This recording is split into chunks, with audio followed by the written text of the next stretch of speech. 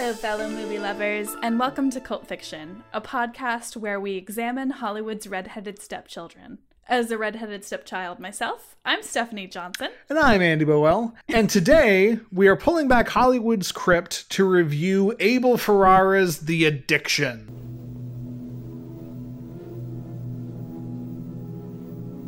Which, right off the bat, is our fourth vampire movie.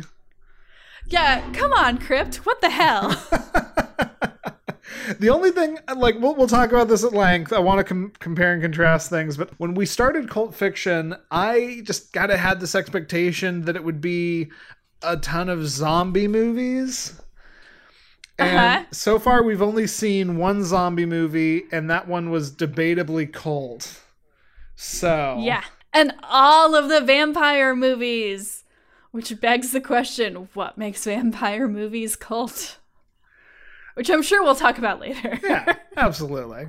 But real quick, if you didn't watch The Addiction, which I wouldn't blame you merely because this is probably the hardest movie to find that we've reviewed. Yeah, I only finally found it on YouTube.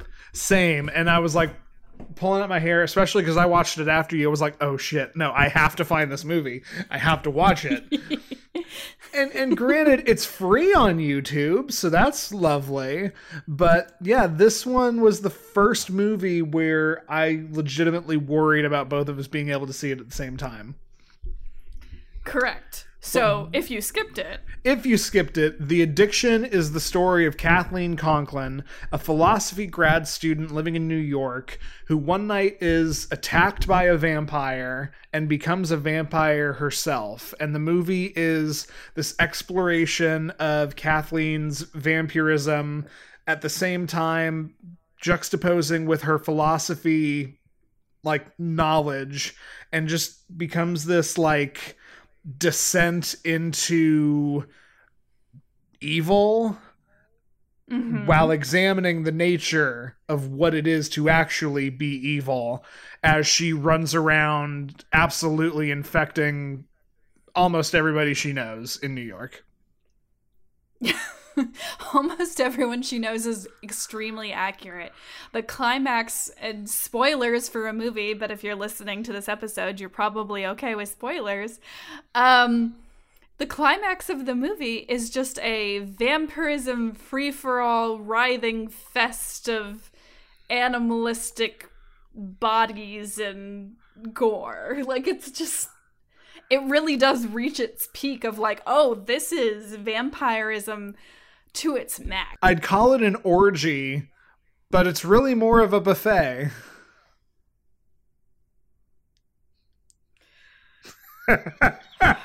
Your stunned silence. I'll allow it, but watch yourself, McCoy. But no, you're really right. It's vampirism in the sense of, like, you know how Interview with a Vampire makes vampirism look like almost lovely? It's roses and red wine and sautéed onions and a little bit of red velvet. Like, it makes vampirism look pretty. Mm-hmm. The height of this really points out the level of gore and brutalism that's involved. And I suppose this is a decent time to bring it up. So, like, Abel Ferrara isn't a huge, well-known director. He's not even as big of a well-known cult director as your David Cronenbergs or your John Waters. But Abel Ferrara very much has a style and a thing he does, and that thing is constantly re-examining how shitty and gross and grungy 80s and early 90s pre-Disneyfied New York was. Like, you go through the man's body of work, this is only like his fourth or fifth movie, but it's a bunch of like hard-boiled corrupt cop detective, like New York is a bad place kind of vibes. And then out of seemingly nowhere, he comes out with a vampire philosophy movie. But it makes sense knowing everything else about his body of work, because this is very much about how seedy and gross and depraved like New York and the humans that we watch are. Well, I think it could be argued that it's like New York is a microcosm of humanity's macrocosm. So like New York is just like a petri dish of what the rest of the human race is. Because the whole movie is like this dripping, it's black and white, it's dripping in over, and it's got this whole like moody artsy thing. I'm really glad I didn't see it when I was 17, because I absolutely would have had tattoos of this movie across my thigh. But it's got this moody feel of it, but it's ultimately this examination of like, hey, all humanity is evil. Like, that's the whole thesis of the movie, is like, humanity when left alone is bad. And it really, it plays that up. It, you know, the worst thing you actually see in the movie are actual photographs of carnage from, like, you know, the Vietnam War and the Holocaust. And that is without a doubt the most, like, shocking and horrific imagery used in the movie. And it's real stuff that real humans perpetrated and did. And so I completely agree that like that's still the thesis statement. And I don't think we've outright said it. I enjoyed this. I definitely enjoyed this more than I thought I was going to. And I think the reason why is this does have such a point of view, and it just sort of plays in the space of vampirism as metaphor for blank, several different things. You know, drug metaphor, rape metaphor, which goes hand in hand with the vampire genre, and also like the evil nature of humanity metaphor. And that is played to really great effect, I feel like. Real quick, for the people playing at home, what would you get tattooed from this movie? Oh, there's a line. This is very like moody 17-year-old Stephanie, but there's a line where Kathy, the main character, walks into a library and she goes, "Libraries are just like graveyards, tombstones all in a row." And I was like, oh my God, this is so me and my goth face. Shout out to Chris Troggett, who single-handedly escorted me through my goth phase. Oh, bless his heart. Yeah, seriously. It's such an interesting vibe. And you know, you say, oh, thank God I didn't see this in college. I think probably very much the same, especially when I was just freshly into like my radio, television, film student like days. This is such an interesting addition to vampire cinema, because on the one hand, this movie is so unknown to most people. It's so like meant to be played in an art house. And at the same time, by and large, the people who see it tend to like it. There's some film critic in Houston whose name I didn't jot down, but it was in the notes that the guy for like 10 years had this on a column list of his 10 greatest movies ever made. So like this had an impact with people, but it had such a narrow like range of people. I think you understand things. You know nothing. You understand nothing. I'll show you what you are. Could impact. Just so interesting to me, because it's, you and I both watched it and we both came away with, that wasn't bad. And that's solidly where it will stay. It's not surprisingly good like Return to Oz. Right. It's not, oh, I've never heard of this and I wish I had with Desperately Seeking Susan. It's just, oh, that wasn't bad. And I argue that I wouldn't have even liked this as much as I did if I hadn't have seen The Hunger first. Oh, why? Because that kind of felt, it kind of felt like The Hunger was the foreplay, the addiction was the sex. Huh. Okay. Because The Hunger was like It was pretty, it was over the top, it was artsy, and it was interesting, but it was slow. Mm-hmm. This movie was slow, but it was only 82 minutes, which was its saving grace for me, because I was like, okay, this is well-paced for something that's basically a short film. I can see it. I can see it, and I agree with that. It's compact. It's the little black dress of vampire movies. Put that on the box. Jesus, that's a hell of a pull quote. No, and you're right. And so I wanted us to break this down and compare and contrast to other vampire movies. I will say off the top, I loved The Hunger so much. This doesn't top The Hunger for me, but sure. I see completely what you're saying, because The Hunger was so like pretty and darkly beautiful and very much like exploring, okay, let's talk about immortality, and let's talk about like the dark love of vampires. And the addiction is very much like, okay, let's just talk about the darkness of vampires, period. Let's talk about how immortality truly is hell. Let's talk about how in real life this phenomenon would not be beautiful. It would be wet and sticky and gross, just like the rest of dark humanity tends to be. This one definitely takes the ball and runs with it much farther than The Hunger, is what I'll say. Yeah. And it's not a very predictable vampire movie, which is what I think I enjoyed more. Sure. Our main character, Kathy, gets turned by a woman.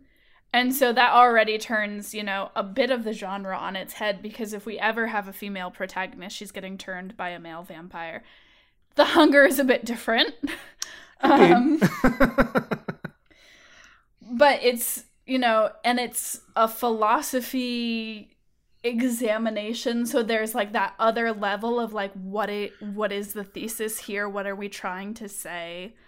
What is the philosophy underneath this?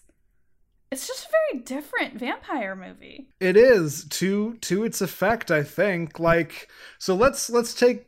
This is the most contemporary vampire film we've watched. It's still like 25 years old, but we haven't seen any vampire media that came out after this. This came out like a decade after The Hunger and Lost Boys.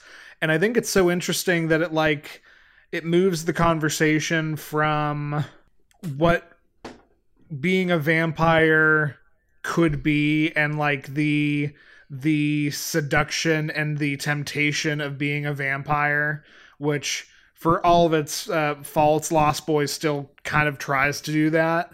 And it pushes it into a like, no, you're in the shit now. What would actually happen? What would be the, like, how insane would you go if your life changed in this way? And just to tie it all up with a bow, like the first thing we saw, Blood for Dracula, granted that one is still totally a flaming pile of shit and art house to the extreme, but looking at the timeline, we go from literally a Dracula story into, oh, fantastical, what fun would it be to be a vampire? You'd be cool, you'd be sexy, you'd be wearing leather, you'd be seducing something. And now we look at the latest thing on the timeline, the addiction, and it's like, no, this would kind of suck. This would kind of suck in a whole lot of different ways for a whole lot of different people, but that's life, kid. And I think there's no greater exploration of, no, this would kind of suck, than Christopher Walken's character. He came on screen and out loud I go, "Aw, there he is." Well, yeah, because you hear The Addiction starring Lily Taylor and Christopher Walken, and you assume Christopher Walken is in more than a single scene. Yep, but he's not. God, what a scene he gets. He comes in and just owns this movie and capital A acts the pants off of the material he's given and injects so much interesting conversation into the material and just completely knocks it out of the park. I made a joke when we ended the last episode because, Walken, hey, I'm doing the thing. No, I always forget until I'm experiencing it how much I love good Christopher Walken. Yeah. When the man's trying. He is good in this role. He absolutely kicks ass as Pena. It's so hard to even figure out. So what is he? He's the vampire who refuses to feed. He's the vampire who feeds on other vampires. It's a fascinating character. Yeah, I think he's the vampire who is to use another John Mulaney quote, he's done his time, come and take me. Yeah. He has done the vampire thing for so long that he's okay, here's how you be a vampire and be sane. Which I feel is a pretty regular trope in a lot of vampire movies. There is the vampire who's listen, this is how I've stayed moral and sane all of these years. And it's so rarely presented in this way, though. This is one of the things I really like about The Addiction, and Walken's performance and character capitalizes on it. In The Hunger, Susan Sarandon played withdrawal so well. I'm pretty sure it was my Oscar, the best representation of blood withdrawal. Mm-hmm. And that's still better, I think, than what we see in The Addiction. But just the whole concept of being a vampire isn't about you're going to die unless you get blood. Being a vampire is you are a heroin addict. And yeah. Playing with blood as drug, I think I haven't seen it quite done in this way. And so it's one of Walken's first lines where he tells Kathy, I haven't shot up in 40 years. And the last time I did, it was 12 people in one night.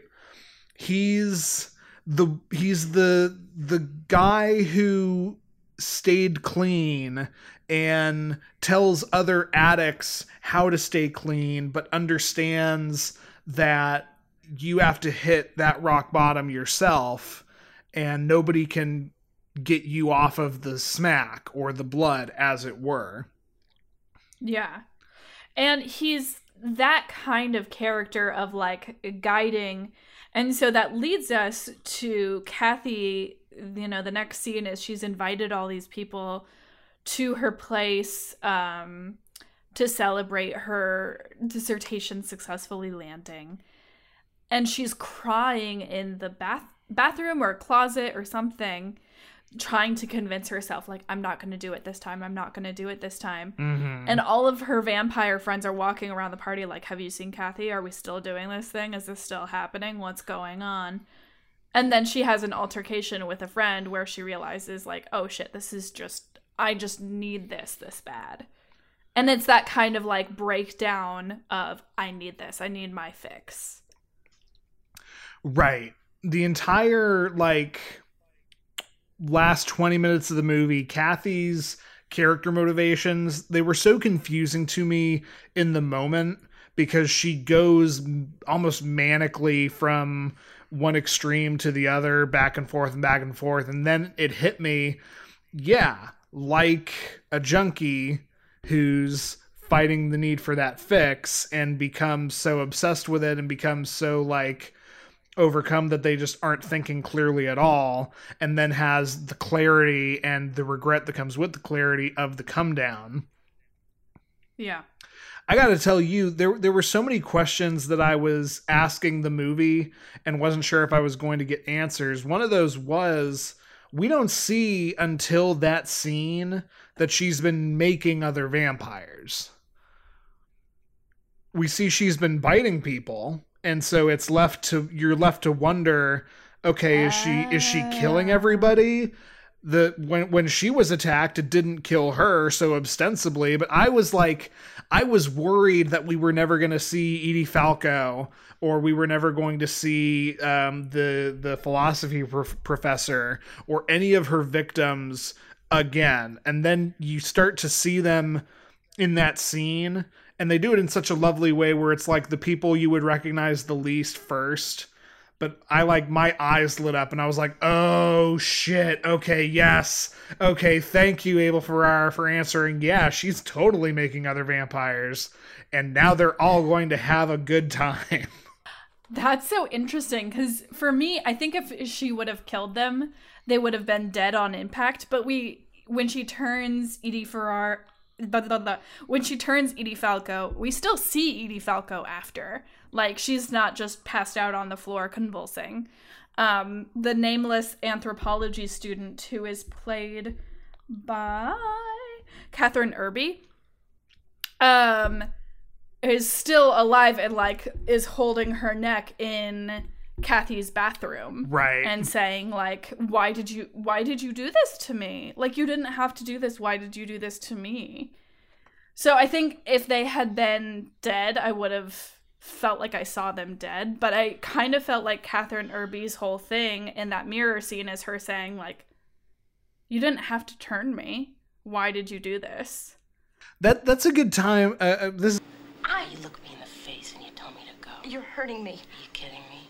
I'll crush you like cardboard. This is a good moment to turn it around. Like, this movie kind of duels between so many different things, what it wants to talk about, but I feel like they're able to do it all pretty effectively. We've talked a bit at length now about how the addiction treats vampirism as drug abuse, but it's with those two characters specifically, and Kathy herself, this movie very much talks about, like, vampire attack as metaphor for rape in ways that I was, like, concerned about. Like, it really hit me for some reason, what the movie does and how it plays with that idea and that metaphor. You know, when Kathy is turned, she's pulled into a random back alley by a woman, and we see all the vampires kind of do this thing where it's like, tell me to stop, tell me to go away, and mean it. And that is the verbal, unspoken, like, question, I feel like, from a real life rapist. And you see in the first scene, Kathy can't do it. She's confused. She's begging for her life and it fails. And she is attacked for that. And then later, the part that really hit, when she attacks her friend in the bathroom, you know, when she attacks Edie Falco, she says the same thing. Tell me to stop. Yeah. Tell me to go away. And Edie Falco does, and it doesn't work. It doesn't actually do anything. That was, personally for me, that was very affecting and very chilling and very upsetting, honestly. Yeah. Well, I feel like all of Kathy's attacks have the guise of a romantic meeting. So, like, I wouldn't have brought this up if you had brought up this point, but, like, other than Jean, which, you're right, there's absolutely the language of rape around it, but with the philosophy professor, she takes him home, and it's very clear she's taking him home to seduce him in some way, but certainly not the way he expects. Totally. And real quick, subpoint within your subpoint, I love how fucking over her bullshit he is the entire night, and he still goes in anyway. Yeah, he's like, I'm kind of bored. I'm not having a great night, but I'll still go home with you because I'm a piece of shit human who's an unethical professor. Yep. Who's absolutely willing to sleep with his students. Which is so icky, so unethical, so bad. But then also, Kathy does it again with the street harasser guy. Right. Like, she's like, my name is Kathy, I'll come back later. And then she comes back later and absolutely turns him. So she's leading with this guise of, like, sexuality, even with the unnamed anthropology student. She's like, do you want to come back to my place for a cup of coffee after we've been having this really hot chemistry the entire scene? I'm gonna turn you into a vampire. That one was lost on me, but I'm really here for it. The idea that, like, in a world where they're not vampires, they have a late night study cram at the library and then go back to her place for a tryst. Because now that you've said it, I can't unsee it. They go back to cram something else. Yeah. The last other part that, like, really struck me was that the part with is it Catherine Irby? Is that who we're saying it is? Yes. Okay. Yes, Catherine Irby. The other scene with Catherine Irby afterwards, you already mentioned it. She's asking why you didn't have to do this to me. Lily Taylor straight up starts victim blaming her about the situation and being like, you wanted it. Like, you could have told me to go. You didn't have to come here with me. As far as I'm concerned, this is your fault. And there's also a part where Catherine goes to class. The day after she's turned, she goes to class. And at first I was like, oh, that says so much about her as a person, that she's really dedicated. That's so interesting. And then I was like, oh no, she's in... of course she goes to class. She's in shock. Right. Which is like a very typical response to sexual assault, is like, oh, I'm going to continue my life as normal because nothing is different, except everything's different. Totally. And she has her scene that night before where she's going through it. I'm not sure if they were trying to say, like, here's where the vampire change happens, or this is an example of blood withdrawal. It played off very much as the nightmares the night after, because they straight up, like, they show that she is thinking about her attacker in the alleyway and, like, unable to sleep, unable to find peace. So all that to say, like, you mentioned this is a tight 80. They pack this to the brim with messaging and with ideas, and, like, it was so clear. Abel Ferrara had a bunch of concepts he wanted to explore and just put them all into the movie, and for the most part, I think it really works.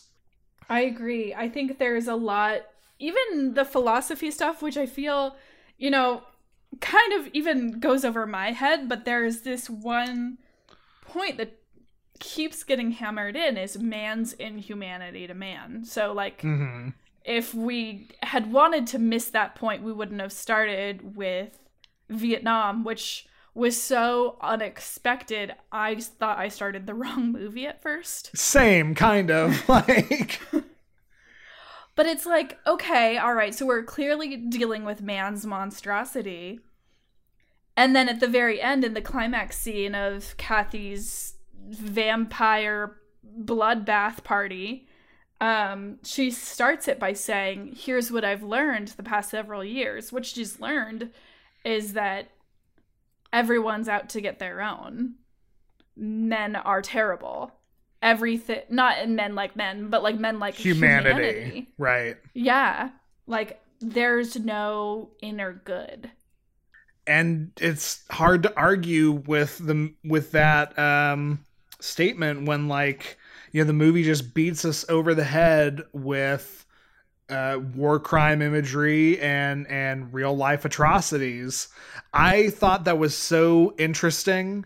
And the first time, we start the movie with a critique of conduct during Vietnam, and I was like, oh, okay, I see you, movie from 1995. Like, there was this kind of just zeitgeist of, we kept wanting to go back to Vietnam and win the war throughout Hollywood, and that's where you get the last couple Rambo movies. That's a lot of World War II movies kind of are like thematically actually about Vietnam and winning it. And so I just thought, oh, okay, interesting. Abel Ferrara pulled his 2 cents in there. But it's so much more than that. And, you know, he shows that by making it about the Holocaust as well. And I enjoy the concept of the humanity of man or lack thereof in a movie where several times a human asks an inhuman creature, a vampire, for mercy. Mm-hmm. You're appealing to the humanity of something that isn't human anymore. Mm-hmm. Like, mwah, chef's kiss on that part of the film paper. Now, R.C. Sproul said we're not sinners because we sin, but we sin because we are sinners. Yeah, there's a lot shoved in here. There's a lot of thought. And, okay, we need to talk about the ending. You mean the direct ending? Yeah. She takes confession and is dead? Maybe faked her death? Maybe she's dead and she's an illusion. What the hell? So, yeah, so just to for people who skip the movie to fully paint the scene, we go from vampiric carnage buffet to Kathy walking down the street just covered head to toe in blood and like has a emotional breakdown, starts sobbing, gets seen by people, sent to the hospital, tries to kill herself with sunlight is what I got. Mm-hmm. And that's where the vampire who made her shows up and like closes the blinds and is like, no, it's not that easy. Like, you're in hell now. You don't get to turn it off. We're these immortal creatures who are suffering half the time. Get ready for some suffering. But then that's immediately followed by her walking out of the room and a priest walking in and giving Kathy a chance to confess and be re-sanctified and take communion. And then we immediately go to a shot of Kathleen Conklin's grave, where then she herself places a flower on it and walks out, like over the last couple lines of the movie. So it's very confusing. I think I told you, like, my initial impression was that this kind of fumbles the ending just because it does get so, wait, what is going on? I think she kills herself. And and my logic for that is, you know, I looked up and researched Abel Ferrara a little bit, and he is a devout Catholic. And what I take it as is we see sunlight doesn't work. We see sunlight does something because there's like, it clearly seems to hurt. And so maybe if she stayed out in the sun long enough, it would work. But like when she tries to kill herself with sunlight, it doesn't work. And then goes for the absolution and the confession angle. And I think there is just something interesting to the idea of like sanctification, purging the drug, the addiction, the beast, the monster, the vampirism. But also like at that point there's nothing left. So I read it as she kills herself. It's suicide via communion wafer. And then the last shot is just pure artsy, like art house. Wait, what? Etude. Like, I really wish that she wasn't the person who placed a rose on her grave. Like, even if it was Edie Falco placing a rose on her grave, I think that would, like, ironclad solidify my interpretation. But they don't. Yeah. Yeah, I wanted it to be Edie Falco so bad, but alas, no. I will say, for the Catholic priest part, did you notice that she only gets the body of Christ and not the blood? No, but I'm here for that. she gets the communion wafer, but like there's this pregnant pause where she's just lying there with the wafer in her mouth. And I'm like, okay, but there's like, I know there's a second part. Come on now. Raised evangelical, married to a lapsed Catholic. I know. And then she never gets it. And I'm like, huh. Why? Because she's had her fill of blood. Dun, dun, dun. Yeah, maybe. I mean, that's... God, if I had to do a film paper on this in college, I could have had a field day with that. But like, that's what I take it. The only thing I can say is like, logistically, it seems like it would be so hard to fake your death. And what's the point? Like, yeah, she's got her own little vampire cabal now, but it's very unclear if like she's the new vampire queen of New York or what the deal is. So I can't see how logistically she would be able to cover up and fake her own death. It's so much easier that she finally finds an escape, and for a self-proclaimed like Catholic Italian American director to have the solution be devotion to God, like that, it just kind of fits. Yeah, I think so. And maybe the Kathy we see at the end is her spirit walking the world one last time. She is dressed in white, and I did pick up on that. Oh, see, I missed that. Interesting. Like we said, like this one is certainly, this was a bit more than I think either of us were expecting. And it absolutely was. I'm not quite sure where it ranks in the entire cult fiction pantheon, for me at least.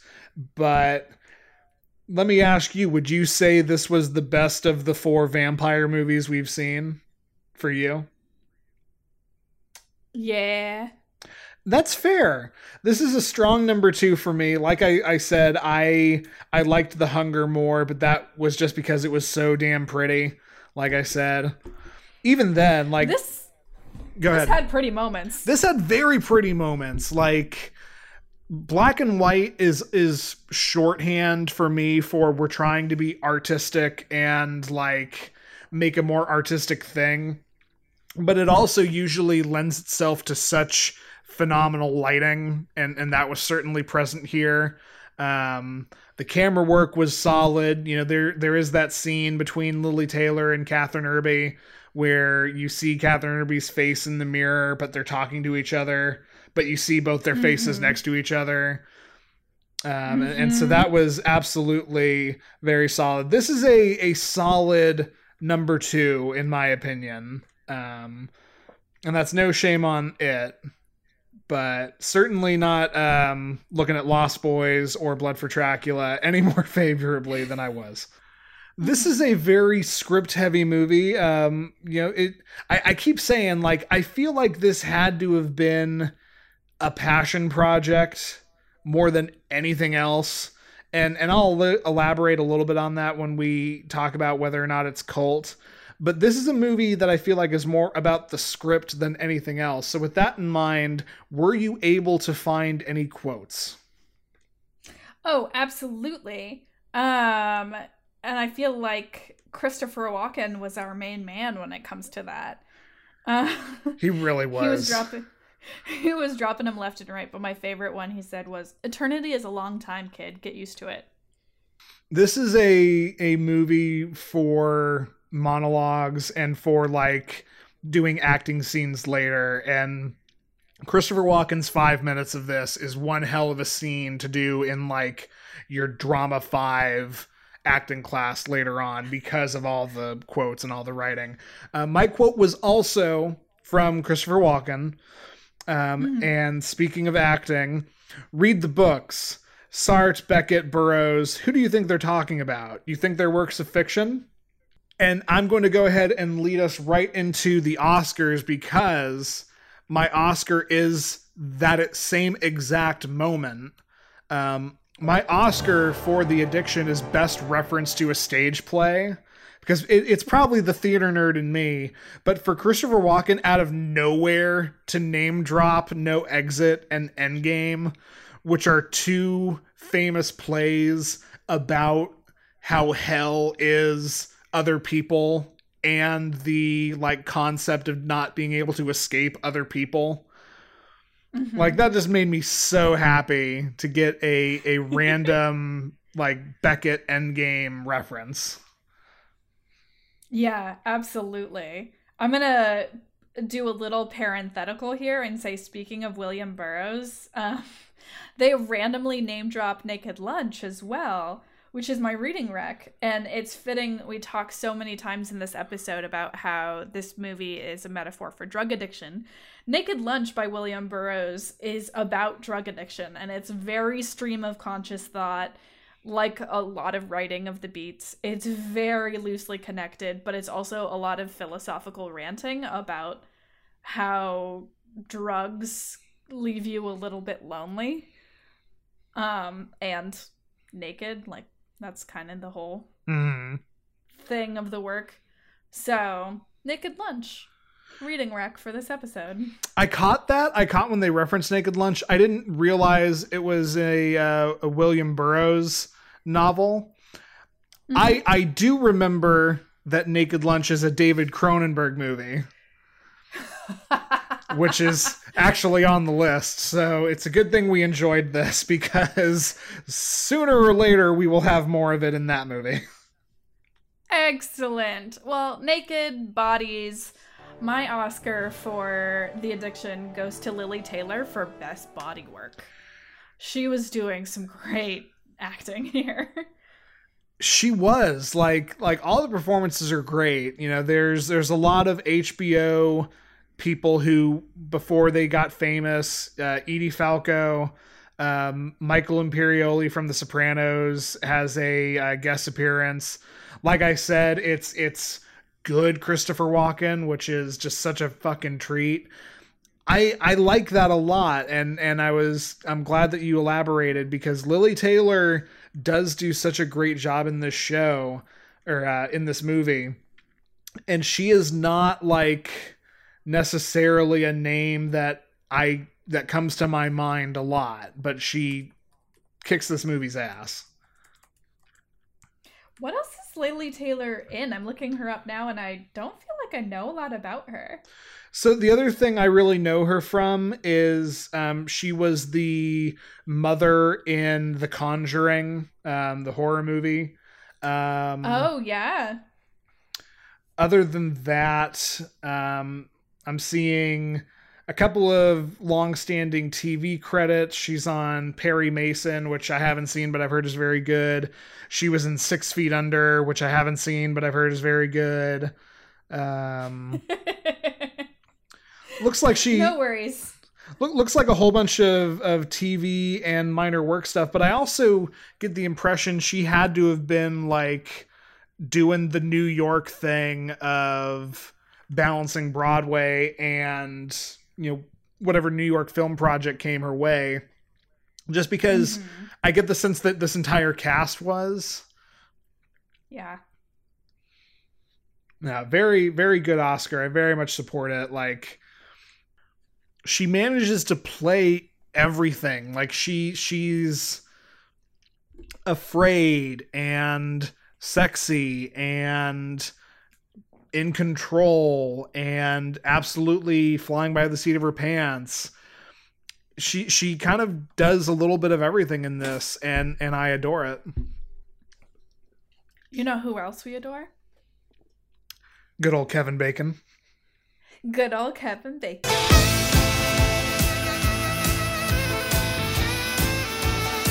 Were you able to find how this movie connected to Kevin Bacon? I was indeed.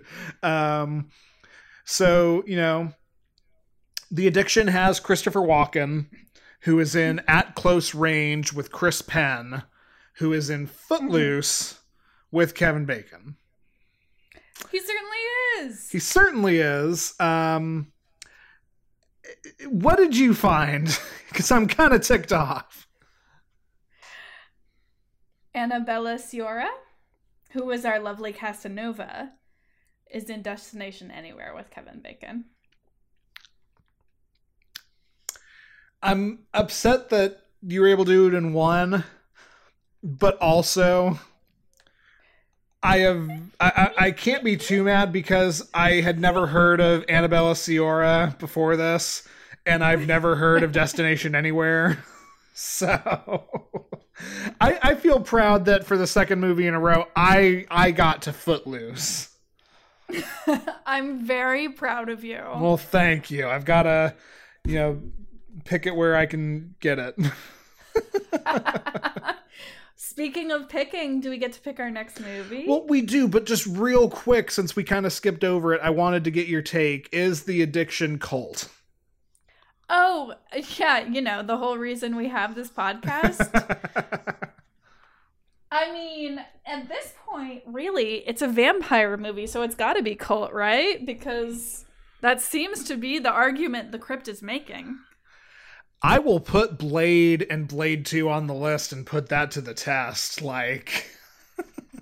Don't you dare. We already have so many. Oh, I would say this is Crypt by nature of the fact that it's art house, it's black and white, it's very, very artsy and weird, and I have never heard about this before. Absolutely.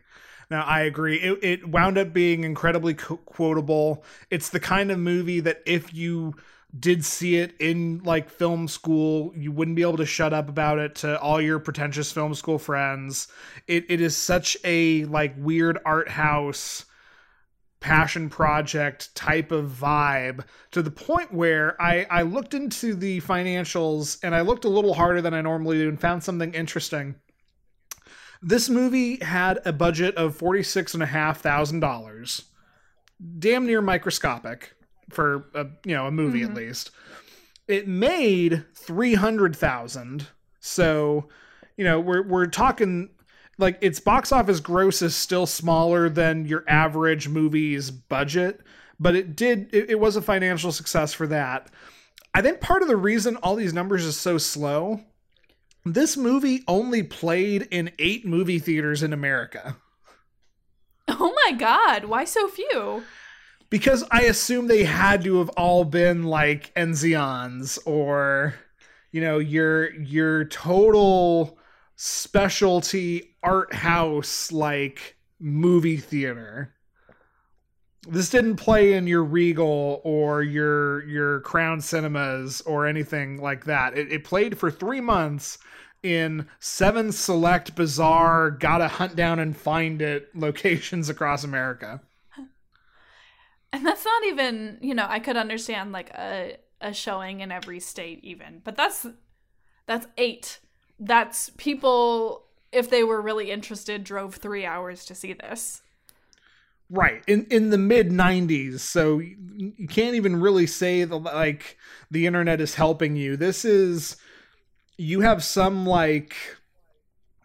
film auteur magazine telling you about this philosophy vampire flick that won something called the Golden Bear Award at the German International Film Festival. And you go, oh my God, I got to see that. Golden Bear Award. At the 45th Berlin International Film Festival. Oh, sure. Yeah, it's not Kane, but...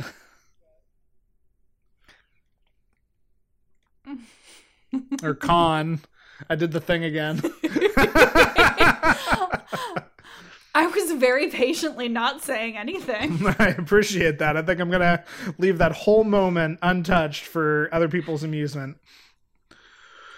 Also, for other people's amusement, since we do this podcast for you, the listeners, almost as much as we do it for ourselves, it is now time to put our hands in the Hollywood crypt and pick the next movie. Yay! My favorite part. Yeah, absolutely. As long as it's not Anaconda. Absolutely. I mean, there's a 1 in 304th chance it's Anaconda. There's a 1 in 304th chance it's Naked Lunch. There's a 1 in 304th chance it's the other Abel Ferrara movie we have on here. Oh, no. It is number 251, which is... So number 251 is another very complex indie movie. It is 2004's Primer. This is a movie about time travel. This has been lauded as one of the most accurate movies about time travel ever made. And it's also been lauded as almost impenetrably hard to understand on the first going. Oh, so glad that we get to deal with that. How fun. How great for us. Yay. Well, Andy, where can we find Primer? So Primer is available for rent on YouTube, Google Play, and Amazon Prime at time of recording. That's all for this edition of Cult Fiction. If you want to keep up, you can follow us on Twitter at CultFictionCast. You can also follow, rate, and review us on iTunes or wherever you get your podcasts. We'll close the crypt for now. But join us next time when we hopefully come back in time and warn ourselves about if this movie is a bad time or don't, and therefore encourage ourselves to watch it. And if that sentence was confusing, then get ready, because that is like how the movie works as we watch 2004's Primer. For Stephanie Johnson, I've been Andy Boel.